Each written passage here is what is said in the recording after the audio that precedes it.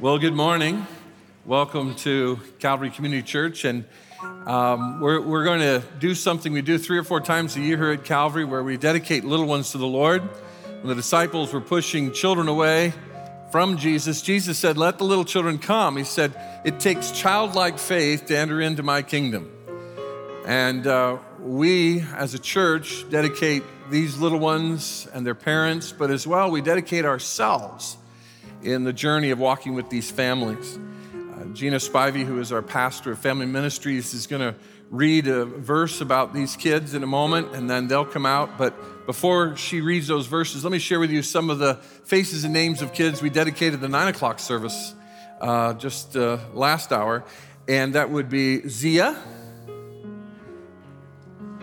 and Nikolai and Andrew and Austin and Josephine and Julianne. And we have several that we'll be dedicating in the service. And we have a couple families that weren't able to be here today because of sickness in their homes. And we'll catch up with those families later. But Gina's now going to read the verses for these families. Good morning.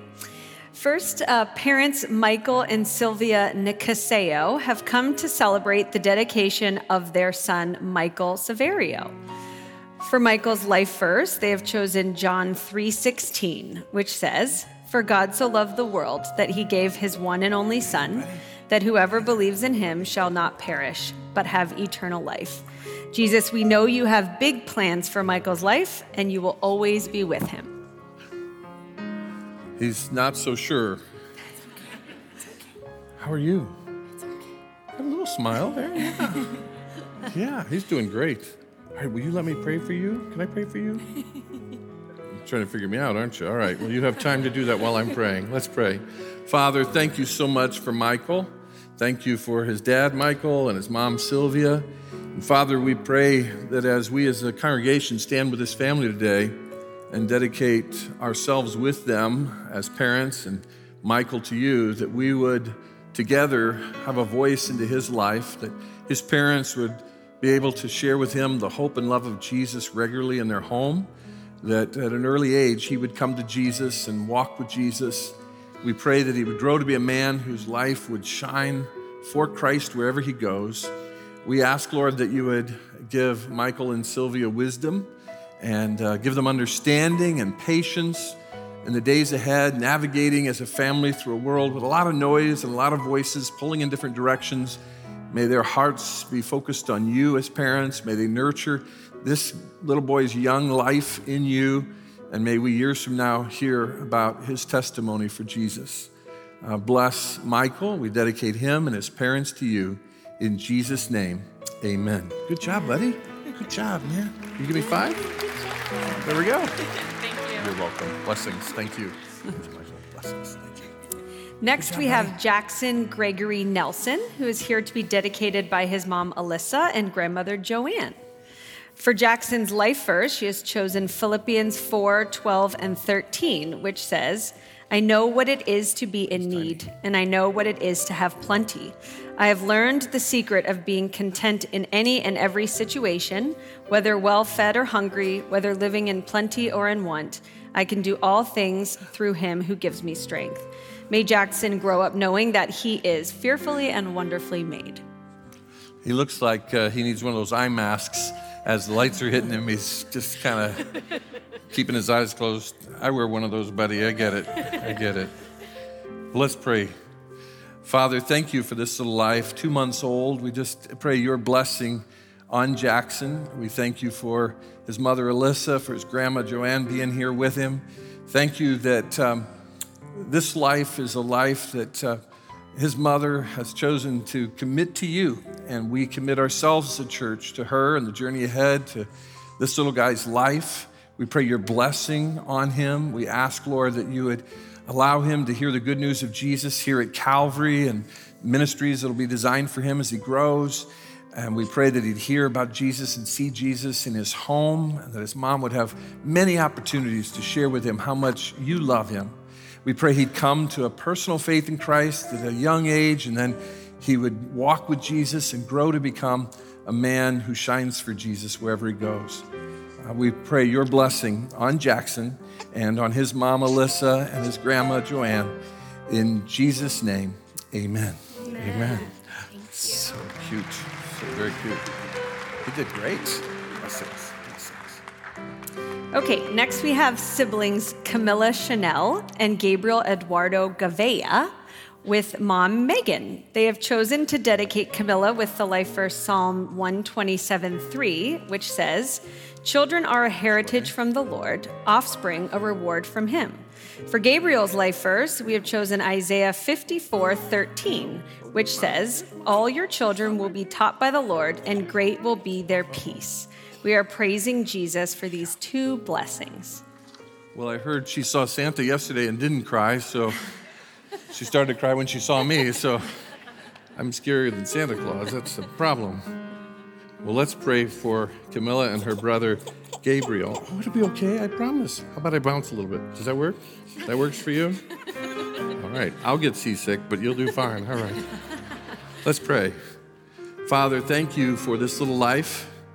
Thank you for her brother, Gabriel, and we, Lord, pray your blessing on both of these young lives that are a blessing to their parents. And we pray, Father, for Megan as she nurtures this life in the Lord, and Mario, their dad, and we just ask your continued blessing on them.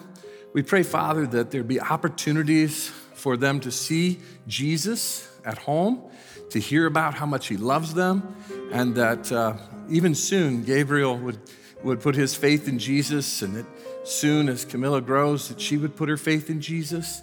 We, Lord, ask that you'd give Megan just real wisdom in navigating the steps ahead, the days ahead, and give her love and patience and wisdom as she and Mario nurture these lives in you. Bless them, we pray. We dedicate Gabriel and Camilla and their parents to you in Jesus' name. Amen. I'm actually panting. I'm working out here. There we go. That's so cute. Very sweet. Thank you. Thank you. Thank you, Gabriel. Give me a 5, buddy. There you go. Thank you.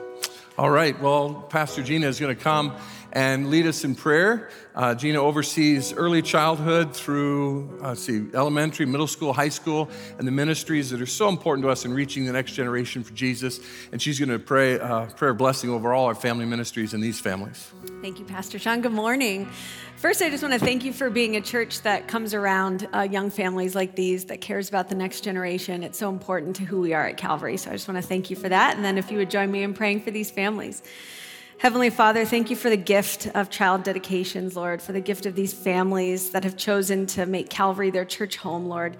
We ask that you would just be with them as they navigate the journey of parenthood, Lord. It's not always easy, but we know that you're coming alongside them, Lord. We ask that you would give them wisdom, discernment, decision-making, peace, comfort, Lord, that you would just be with them all the days of child raising and rearing, God. We also ask that you would give us wisdom as a church body on how best to come alongside these families and serve them and love them, Lord.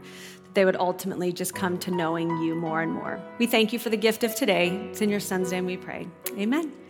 Amen. Amen. Thank you. Well, I do want to say thank you to Gina. She does a great job shepherding this area of our ministry. And thank you to all of you who volunteer in the areas of family ministries.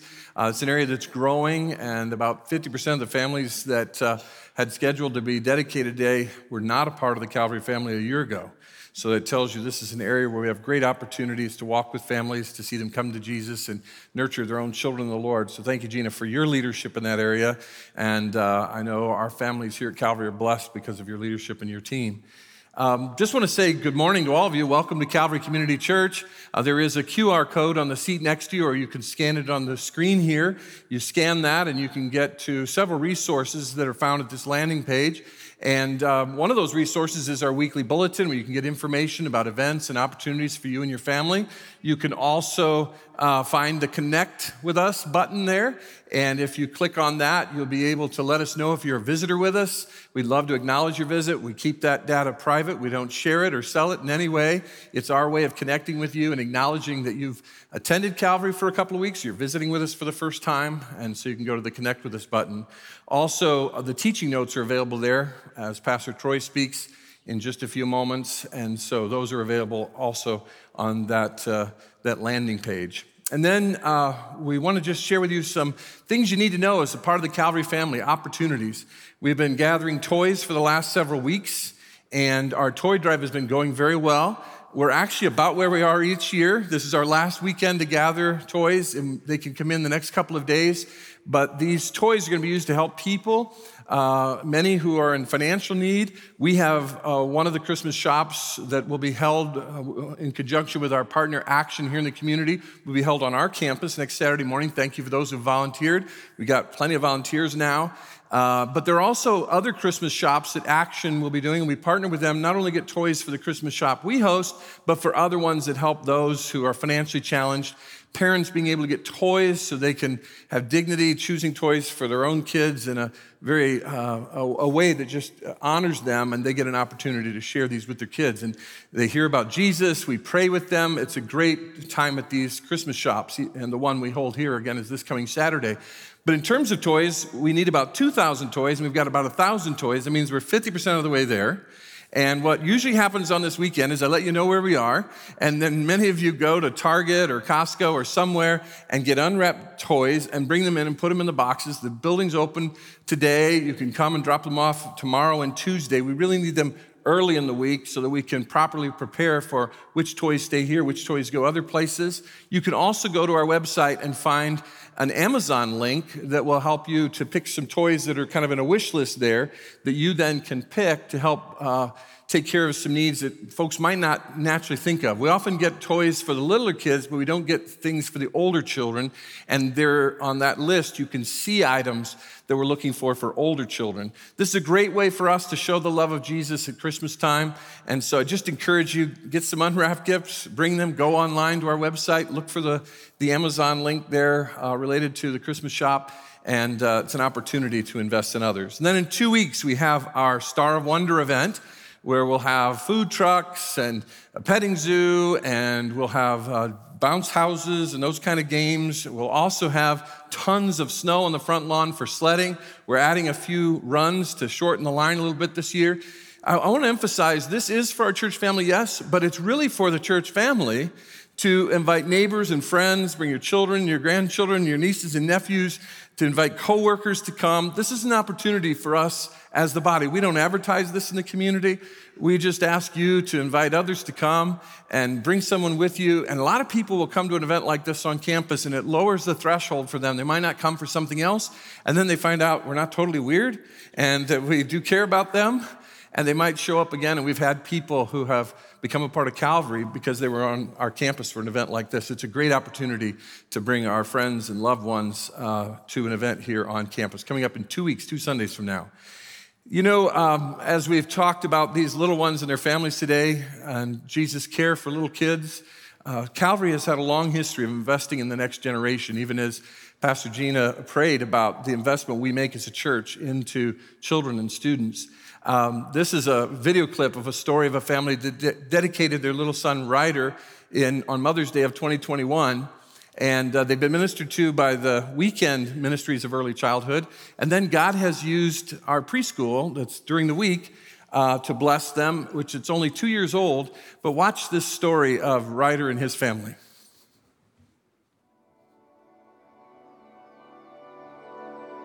The first service that we went to was pretty moving. I remember walking out to the car. I think we both said something to the effect of, I think we found our church home.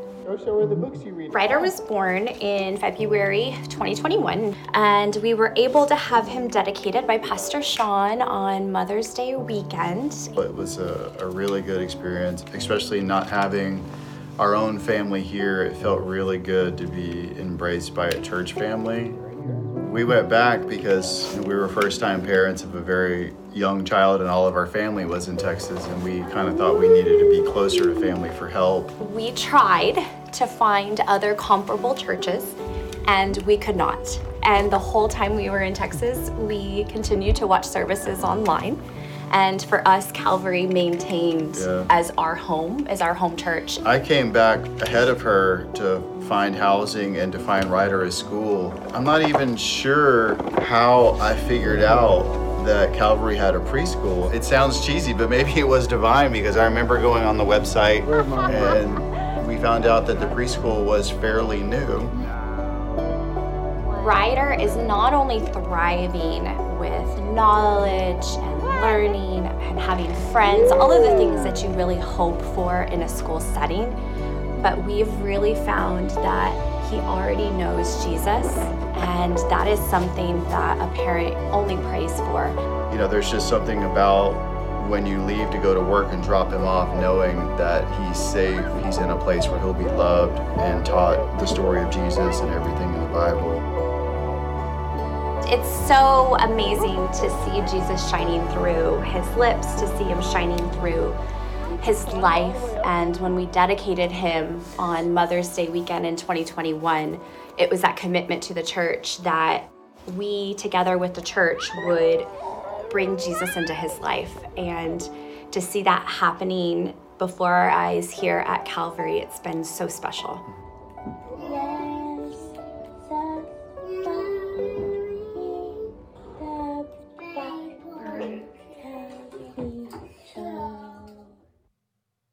Isn't that great? Wonderful story. Thank you for those of you who serve in our preschool during the week, those of you who serve in our early childhood on the weekends and even on the weekdays. You're investing in and making a difference in lives like this family's. Even as those of you who give in the offerings, as we give together as a church, as we give in worship to the Lord through our tithes and our offerings, we're making a difference in families like that. This time of year, these final weeks of the calendar year, is an important time for us in terms of our offerings and our budget. Because of your generosity each year, about 25% of the total income in terms of our offerings comes in these last 6 weeks or so of the calendar year. So thank you over the years for your generosity. This year, the goal for the Christmas offering is $2.75 million. Now, that number to me as an individual is overwhelming and very large. Each year, it's daunting when I say that number out loud. And yet, God has used all of us together as we prayed about what God would have us give, and we give as God has blessed us. God has provided. And so I want you to understand that this time of year is a special time of year, of course, of giving, and we can give to God. And I would just encourage you that this $2.75 million, just that part of our budget, cares for some specific things. It funds our global partners, our missionary partners, for a full year all around the world. And that means all of our missionary partners across the globe, this funds our support of them for an entire year in part of this $2.75 million. And then our family ministries for a full year, from birth through high school. Actually, we've even included young adults, and it also includes our special abilities ministry is a part of that 2.75. It makes up that total number. And then the third area is our enhanced hospitality ministries for a full year. We're enhancing the ways people can connect in the lobby. About 30% of those who attend Calvary now were not attending Calvary regularly a year ago. And so we're trying to do all we can to make sure they connect and they get to know us and become a part of the church family. And so I want to just ask you to be praying. Now, if you're a guest today, we don't expect you to give to the offering. But if you call Calvary your church, somebody asks you, where do you go to church? You said Calvary. Can I encourage you to be praying for this offering, praying in these final weeks? I don't ask anybody for any amount of money. We just make the need known, and we ask you to pray, and God provides through his people. So how do we pray? Pray, first of all, that God would provide what's needed through his people. That's us. There's no secret organization that supports us. There's not one donor that takes care of everything. It's all of us giving as God has blessed us. Secondly, ask God to show you what he would have you give above and beyond your regular giving. And Leslie and I are praying about what God would have us give above and beyond our regular giving toward the Christmas offering at this time of year. Let's pray that way and see what God does in your own heart in stirring you in terms of your giving and your investment in God's work here at your local church. There are 4 ways that you can give. One, you can give online at calvarywestlake.org/give. You can give at the kiosk, the digital kiosk in the lobby, or through the cash and checks can be given in the silver secure boxes that are at the doors or in the lobbies.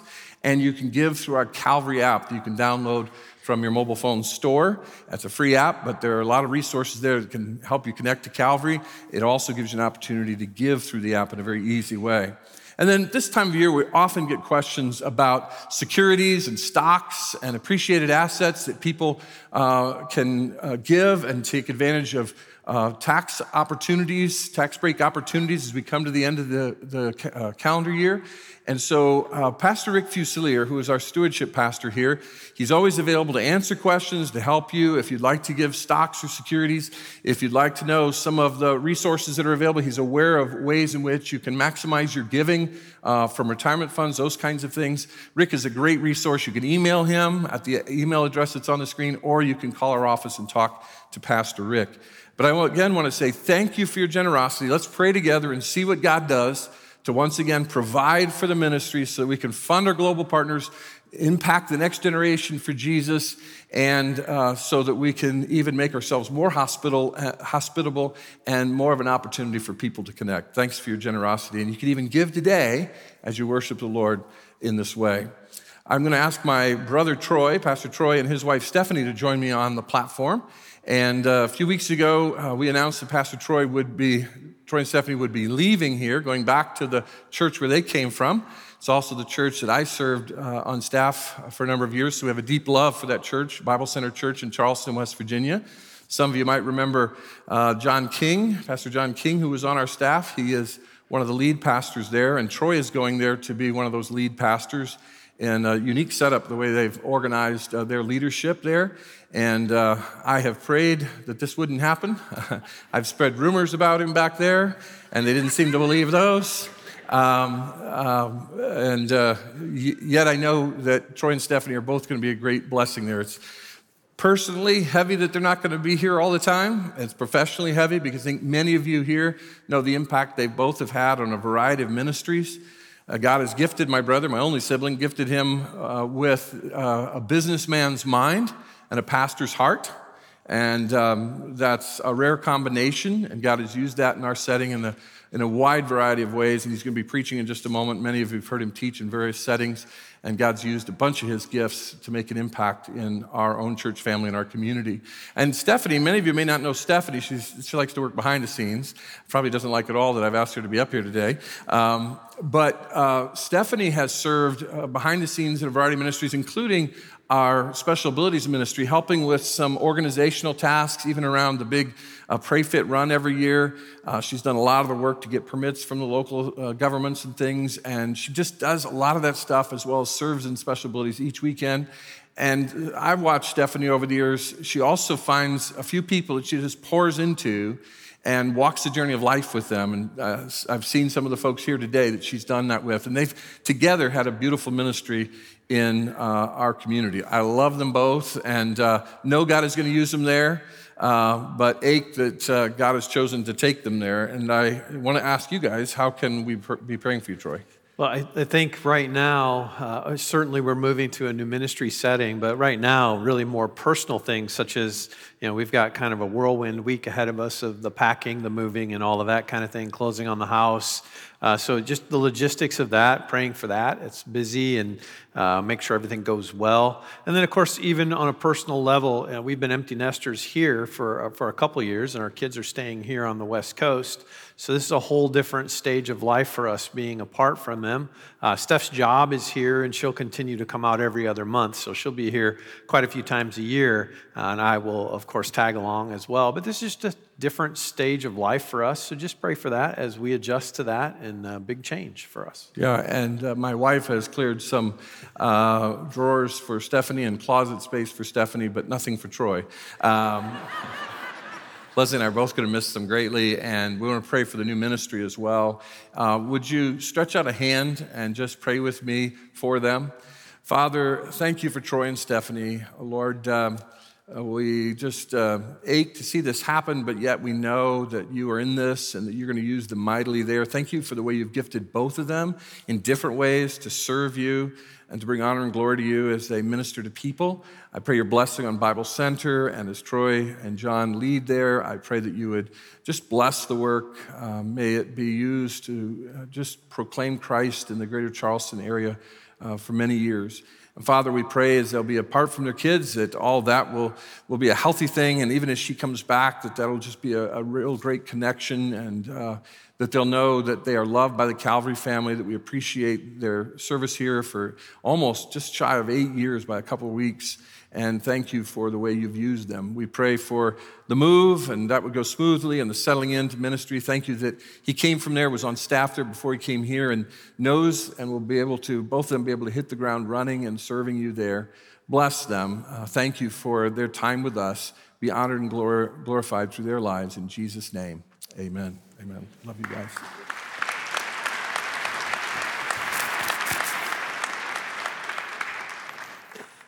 Well, thank you very much. Indeed, this is a special place here, Calvary, and we love it here. This has been a tough decision for us to make. We truly do believe this is what God would have, and we've seen some confirmation of that, and that is helpful, but it's difficult to leave. It's been an honor and a privilege to be on your staff here. You may or may not be aware, but there's a wonderful group of people that serve here, full-time and many of them part-time. And it's just been a great culture to be a part of, and been a great team to be a part of, and we'll certainly miss that. And of course, Sean being here, I love him. I'm proud of what he has done here and will continue to do here as he continues to serve here. And this has just been a wonderful place to be. My brother Sean asked me about a month ago, hey, why don't you preach your last Sunday here, and you can share with folks, and you'll be preaching in our series, and we want you to preach on giving. And I thought, wow, that's the last sermon I'll ever preach for these folks, and he wants me to talk about money. I thought, okay, whatever, I'll do that. And then a few weeks ago, he says, you know what, we're not going to do the money thing. We've changed up. Brian's going to start a new series this week. I'll preach the second one. You preach the third, and wrap up this series on lamenting. And I thought, wow, that's great. You know, we'll talk about lamenting on my last go around here with the folks at Calvary. I was afraid maybe Thursday I might get a call and he'd say, you know what, we've changed it again. We want you to preach on sex. Now, thank God he did not do that. So we will continue the series this morning, and actually it's been a great series as we talk about this dark clouds, deep mercy, this idea of lamenting, of grieving over our culture and the brokenness of it. And particularly this week, I'm going to talk about grieving with our neighbors. How do we live in this life as we lament this broken world? I'm going to show you a picture here of some cooked cabbage. Now, I'm sure everybody here loves cooked cabbage. I actually do like cooked cabbage. My grandmother made it, and it was very good. In Indiana, where I grew up, the state of Indiana requires every 8th grader to take the class Home Economics. It's kind of like life skills class. We learned how to cook a little bit. We learned how to sew. We learned how to household budget, that kind of thing. And in my home economics class at Grissom Middle School, there in Indiana, the first thing we did, second week of school, was do cooked cabbage. Now, I'm sure they thought long and hard, what do 8th graders absolutely love, and what would get them excited about home ec? Cooked cabbage, let's do it. Well, that's what we did. We did cooked cabbage. Miss Morton, our teacher, and it was kind of a cool classroom setting where she had kind of almost like what you see on the Food Network kind of kitchen in the front of the room. And then we were in groups of 3, and there were 4 or 5, maybe 6 other little kitchenettes in this large room. And for the cooked cabbage one, this was our first go around at cooking in the class. She stood in front. We had all our ingredients, and she did the steps with us. Okay, do this, do that, boil, saute, season, what have you. And we all did the whole thing. And I'm in this group of 3 people. I don't remember her. There was a guy, and then there was a young lady. She had just transferred in from this pretty elite prep school in the area called Stanley Clark. Her name was Jane. And Jane really liked right angles and good grades. So she was very serious about cooked cabbage. Well, we get done, and it's okay. Now it's time to taste your cooked cabbage. So we all get a fork, and you take a taste of cooked cabbage. It didn't taste like my grandmother's. In fact, I could barely get it down. It tasted like taking a mouthful of ocean water. It was that salty. It was so salty, and it was terrible. But you're trying to keep the game face because you're going to get graded on this thing. Well, you know, we're all trying to get that down, and Jane's starting to tear up because she thinks she's going to get a bad grade, and I'm trying to, hey, calm down, it's okay, second week of the year, we'll be all right. And you know, you're starting to look around the room and seeing that everybody else is not exactly excited about their cabbage. As a matter of fact, you can see that something is amiss. Something's wrong. This cabbage is not like it should be. And as a matter of fact, the kind of laughter erupted in the room, and our teacher, Miss Morton, said, "I'm sure you don't like it. I tripled the amount of salt that we were supposed to put in our cooked cabbage." And there was some kind of lesson there about, I think, tasting your food as you cook or what have you. It was kind of lost on us. I was just relieved that Jane wasn't going to have some sort of a coronary there because we were going to get a bad grade. But it's interesting, we all knew something just wasn't right. It just wasn't right, and everybody knew it. And you think about our culture today, you think about what we see on television, what we talk about in the workplace, what we see around us all the time. And everyone would agree, whether you're a follower of Jesus or not, that things aren't as they should be. Something is amiss. It is just not right. We live in a broken world. It's a broken place that's been marked by our sinfulness and our brokenness. And we see it evidenced in culture. In fact, Romans chapter 8, verse 22 and 23 says, "We know that the whole creation has been groaning as in the pains of childbirth right up to present time. Not only so, but we ourselves, who have the first fruits of the Spirit, groan inwardly as we wait eagerly for our adoption to sonship, the redemption of our bodies." Creation itself is groaning. It's broken. Right down to our very physical bodies are broken, and they're not as God intended them to be. We as human beings have messed it up. And what I want us to think about today is the solution. That's the whole point of being a follower of Jesus Christ, is we know that the solution to the world not being quite right or not being right at all is different than what other people might say.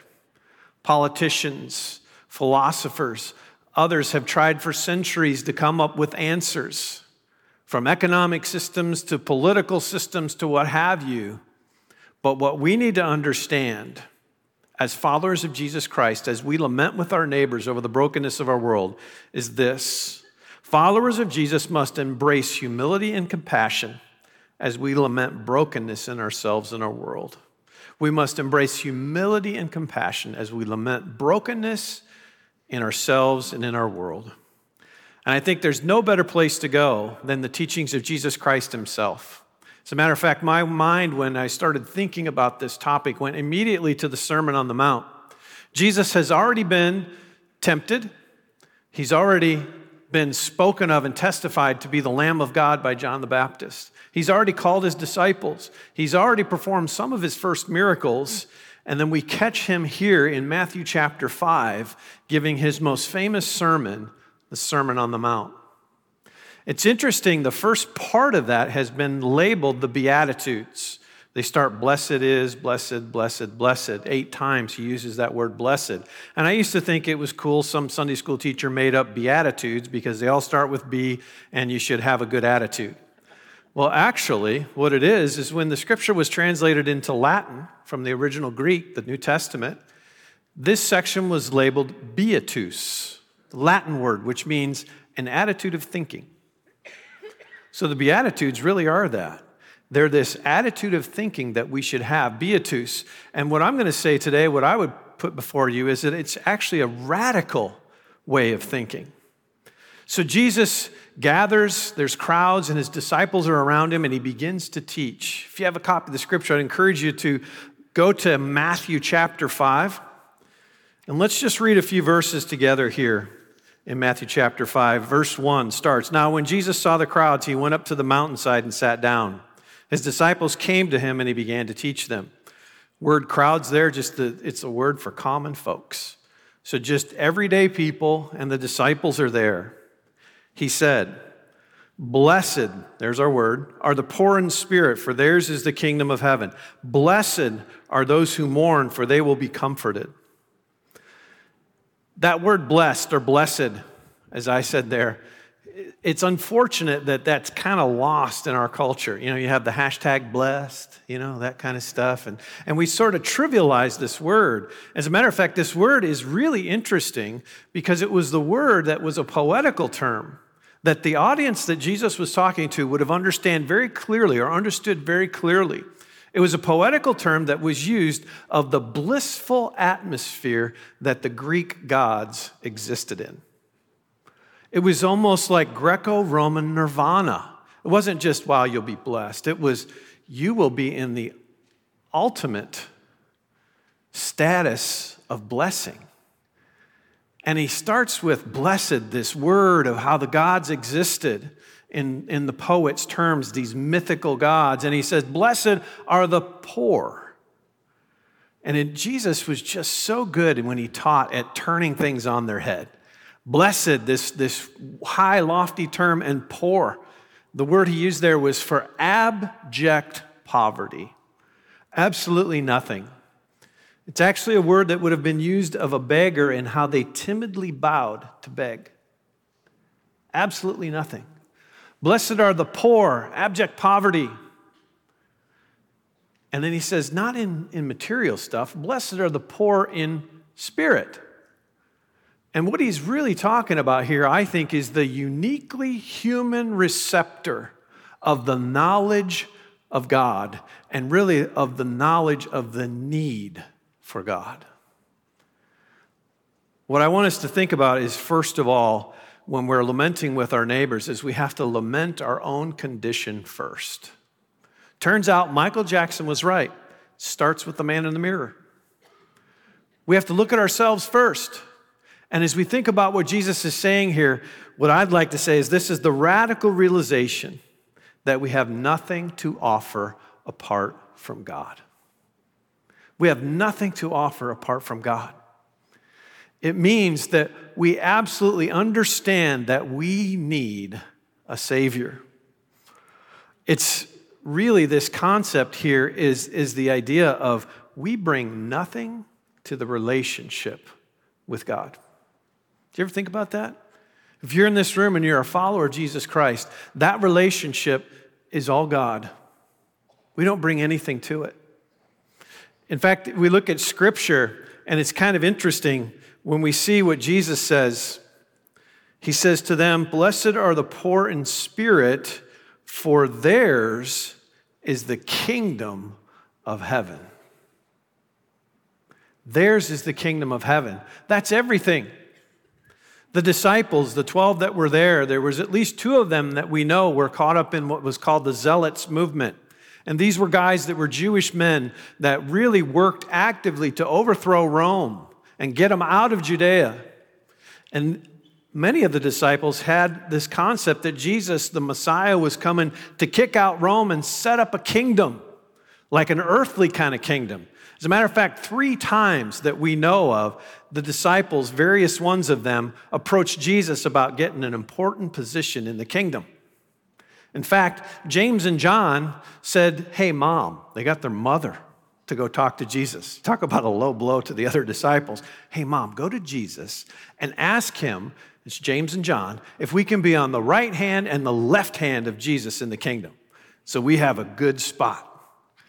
Mom goes, asks him, and Jesus has this response because he understood, you guys don't get it. This is the kingdom of heaven. And he says in Matthew chapter 20, he calls them all together. You can kind of imagine that Jesus has got his dander up a little bit here. He's a little bit annoyed with these guys. He calls them together and said, you know that the rulers of the Gentiles lord it over them, and their high officials exercise authority over them. Not so with you. This isn't the way the kingdom of heaven operates. Instead, whoever wants to become great among you must be your servant, and whoever wants to be first among you must be your slave, just as the Son of Man did not come to be served, but to serve. And here's the key. How did he serve? The best way he served? And to give his life as a ransom for many. The radical realization now is this radical realization that those who have nothing have been graciously given everything. The God-man, Jesus Christ in the flesh, came to earth as a ransom for many. We have a cross here on the wall at Calvary. It's not just decoration. It's because every time we get together, we need to be reminded that the God of the universe, the Son of God, came and took our place on the cross as a ransom. He took our place. He was buried. He died and he was buried. He came back to life 3 days later, and he conquered death and hell on your behalf and on my behalf. And if you're in this room this morning, and I've been talking about followers of Jesus, and you're kind of like, I don't know what this guy's talking about. I'm not sure I'm in with that.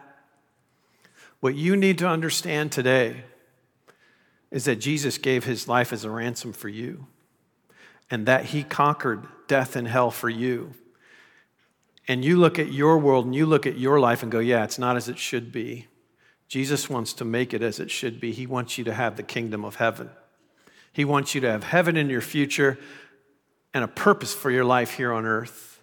And if you've never made a decision to follow Jesus, I encourage you today to make that decision. There's going to be some folks up here, part of the care and prayer team. After the service, you can talk to them. They'll pray with you. I'll be in the lobby. Pastor Sean will be in the lobby. There's other pastors and other leaders here that would love to help you understand how you can begin that relationship with Christ, because he gave his life as a ransom for you. Well, those of us that know Christ, what does this mean to us? This should lead us to humility, not guilt. Humility, not guilt. When I said you bring nothing, we bring nothing to the relationship, that doesn't mean that you are worthless. It means just the opposite. The God of this world loved you enough that he gave his life as a ransom for you. And there's enough people in this room that I'm sure many of you have heard in your life sometime, maybe literally someone say to you, you're worthless. You're not good enough. You're not smart enough. You're funny looking. I've gotten that one quite a bit. My brother's gotten it way more than me, though. But you may have heard in your lifetime those kind of words. And that's not what we're talking about here.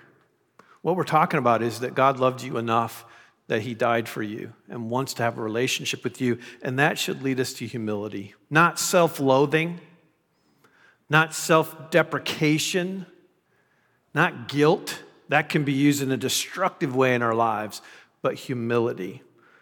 And humility should lead us to acts of gratitude. Really, a life of gratitude. When we think about who we are as a follower of Jesus Christ and that we have been forgiven and the kingdom of heaven is ours, it should lead us to acts of gratitude, a life of gratitude. Some practical ways that plays out. We're here together, assembled as the body of Christ. I would encourage you to plug into the body of Christ here at Calvary. Serve. Be a part of it. Be involved in it. One of the things that's blown me away in the 8 years that I've been on the staff here, part of my job has been to work with Rick Fusilier in the area of stewardship. And I've been involved in offerings, particularly the Christmas offerings and other things every year. And what has blown me away by this church family every time is how you have humbly given generously. Every time when we have the Christmas offering, every time that we've had a fiscal year end close, it's been amazing to me to see how generous you all are.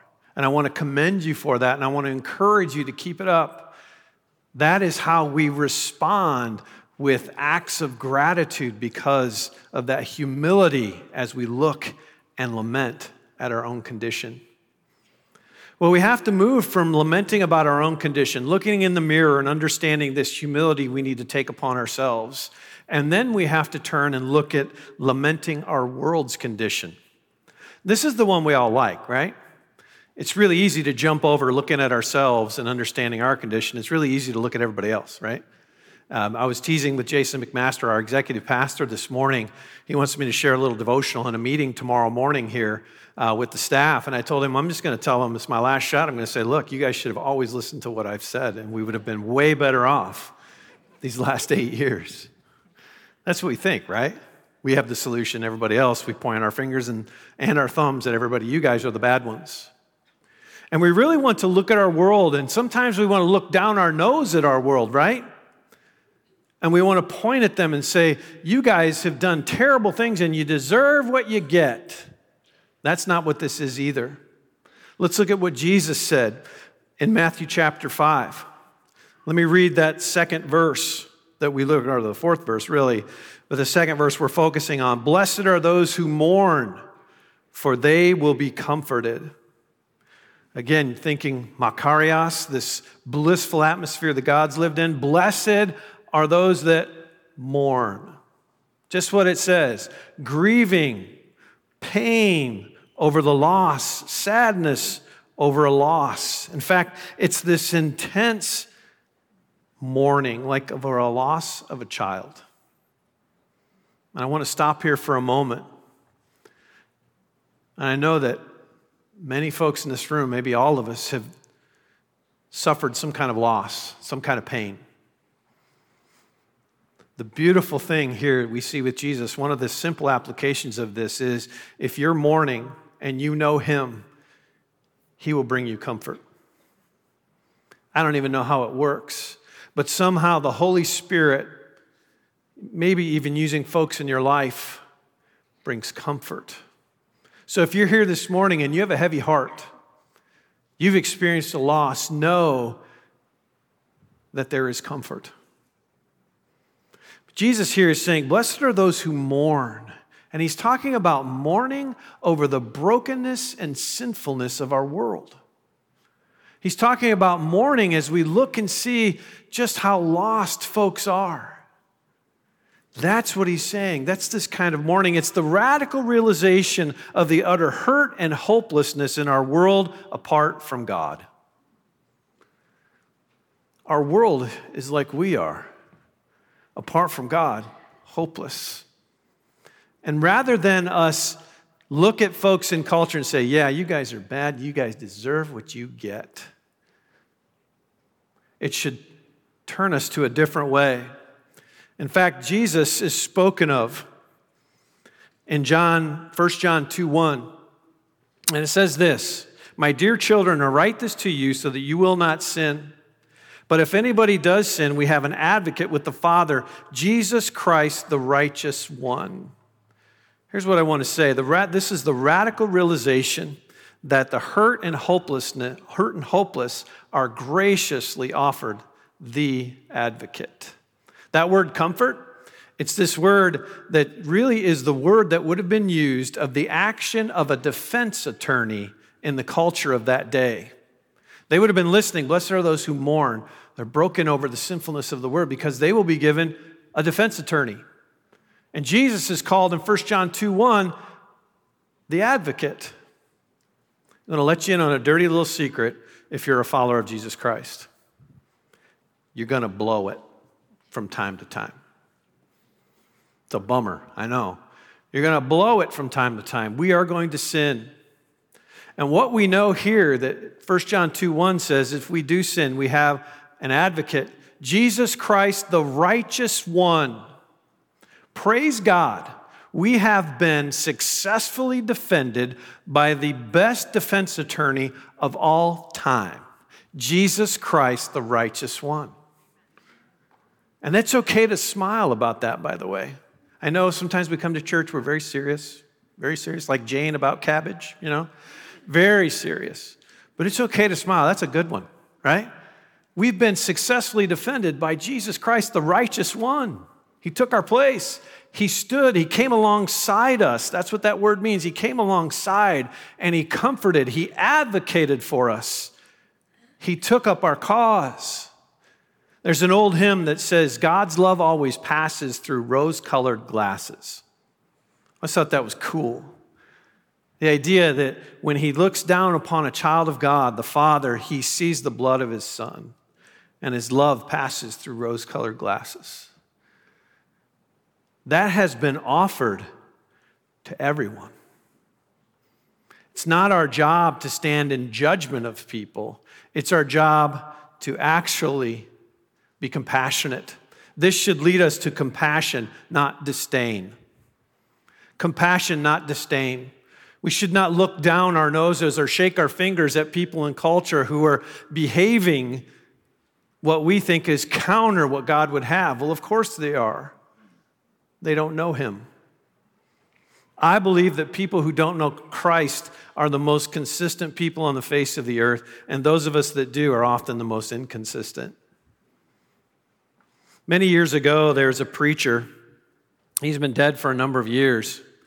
But in the early 80s, when the AIDS virus came and was really impacting at that time the homosexual community, he stood up in front of a group of pastors, hundreds of pastors, and he said, the greatest thing that's ever happened to the homosexual community is the AIDS virus. And he jumped up and clicked his heels. And people cheered. That's the opposite of how we should react to pain in the lives of people and culture. That's the perfect example of disdain. Jesus Christ was the perfect example of compassion. I want to read you a verse. Matthew 9:36, it says this, talking of Jesus, when he saw the crowds, he had compassion on them because they were harassed and helpless, like a sheep without a shepherd. Jesus had compassion on people, not because they didn't have stuff. He had compassion because they were lost and hopeless. They had no shepherd. And we should have that same compassion as we see people behave badly in our culture. The compassion of that, hey, they don't know Christ. I do. When I have pain and trouble in my life, I have a resource they don't have, the God of the universe active in my life. It should cause us to act out in compassion. Book of Job in the Old Testament is an interesting book. And if you're familiar with it, this guy Job, he lost absolutely everything. Everything. His family, everything he owned. The only person that was left in his life when everything was destroyed was his wife. And he was afflicted with these terrible boils all over his skin. And he's sitting in a pile of ashes, scraping the boils with a broken piece of pottery. And his wife says to him, curse God and die. Super helpful in that moment, honey. Thank you. Tough thing. And then he has these friends that come and they give these long speeches. If you're familiar with the book, they go on for chapters. And they give these speeches to Job, and Job's response is this. Job 16:2, it says, I have heard many things like these. You are miserable comforters, all of you. Let's not be counted amongst the miserable comforters. Let's come alongside people. Let's have compassion like Jesus did. Let's show them the love of Jesus Christ as opposed to judging them, because that's quite what they respect, or what they expect, is that we're going to judge them and we're going to point our fingers at them. Compassion should lead us to gospel relationships. Gospel relationships. What does that mean? That means simply loving people, acts of kindness. Maybe even that opportunity to, when somebody has something going on in their life, you can say, hey, can I pray for you? Can I pray for you right now? I don't do that as much as I really would like to do. I've done that at times in my life, and I've only had one person say no. Everyone that I've said, hey, can I pray for you right now? People who aren't believers have said, yes, please do. What a great way for us just to have a gospel relationship. Do you ever think about the fact that you're next to that lady or that man at work in that cubicle for a reason? That you live in that neighborhood across from that family for a reason? We need to have these gospel relationships. We need to act out in compassion to people because they don't know. Jesus was moved to compassion because they didn't have a shepherd. They didn't know him. I spent most of my adult life in the marketplace, and I used to travel a lot for business, a lot internationally, and I used to spend some time, quite a bit of time, in Amsterdam. And I took a picture once upon a time, years ago in Amsterdam. I want to show it to you. It's a picture of bicycles. Now, if you've ever been to Holland, you know that these people ride bikes everywhere. They're like super healthy, super in shape, and they're all very tall. And so if you ever want a lesson in humility, you just go to Holland and look around. It's kind of a humbling experience. But they ride bikes everywhere. And this is at a water taxi station. One of the canals is just on the other side of this. And you can't tell, but this garage is like a parking garage for bikes. There are thousands of bicycles here. And one day, my business partner and I were sitting on a bench eating ice cream, kind of doing the opposite of what the people in Holland do, the Dutch. We were just stuffing our faces. And I saw this guy, and if you can see in that picture, there's a guy on a bicycle just on that side of the picture, and he's getting ready to ride away. Well, before I took this picture, for about 10 or 15 minutes, this guy walked up, and you can see immediately when he walks up to the garage, he forgets where he parked his bike. And he has no idea which bike is his. And if you look, there's some differentiation, but these bikes, for the most part, all look the same. And there's thousands of them. So he kind of walks, and he sees a couple bikes, and you see him go, oh, and he tries a lock, and that wasn't it, goes to another one. For about 10 or 15 minutes, this poor guy is walking around trying to find his bike. Now, we just continued to stuff our faces with ice cream and didn't offer any help. But nonetheless, this guy finally comes to us, and it opens. He gets his bike, and he rides away. And that memory's kind of burnt in my brain. It's this thing of there was just this sea of bicycles, and he couldn't differentiate even the one that he owned and he had. It's just white noise. And if we as followers of Christ just react like everybody else does in culture to the brokenness of our world, to the brokenness of ourself, and we just complain and we moan and we get this vitriol about the guy on the other side of the aisle or this guy who believes a different philosophy than I do or those kids behave this way, and we just become another bicycle. Nobody can tell the difference between us and anybody else in culture. We want to be those that stick out. It doesn't mean we have to be weirdos. But it means when the chips are down in life and somebody comes to us and tells us this is what's happened in my life, that we have compassion. And we maybe even give them some encouragement. Maybe we take a New Testament, just say to somebody, hey, you know what? My relationship with Christ is really important to me. I'd love for you just to take this and read it someday. If not, that's okay. But if we're that same bitter person who has disdain for culture, if we're that prideful person who thinks we have all the answers, we're just another bicycle. We want to stick out. We want to be different. We want to take on humility and compassion and act out accordingly to people that we know every day. Yeah, there are dark clouds in life, but there's great mercy, and we are the ones that are to bear out and show out that mercy to people in our lives. Let's be counted amongst those who are humble and compassionate. Let's pray. Father, thank you for these folks here. Thank you for this wonderful congregation here at Calvary Community Church. I pray that you would help us to take on the mantle of humility, of compassion in our lives, that we could be different, that we could go against the grain so that when the chips are down, people will turn to us and we can give them the answer, which is you. Thank you that you've given us the kingdom of heaven. Thank you that we have a hope with assurance for our future. Help us move from here and use what we have heard from you today. In your name we pray these things. Amen.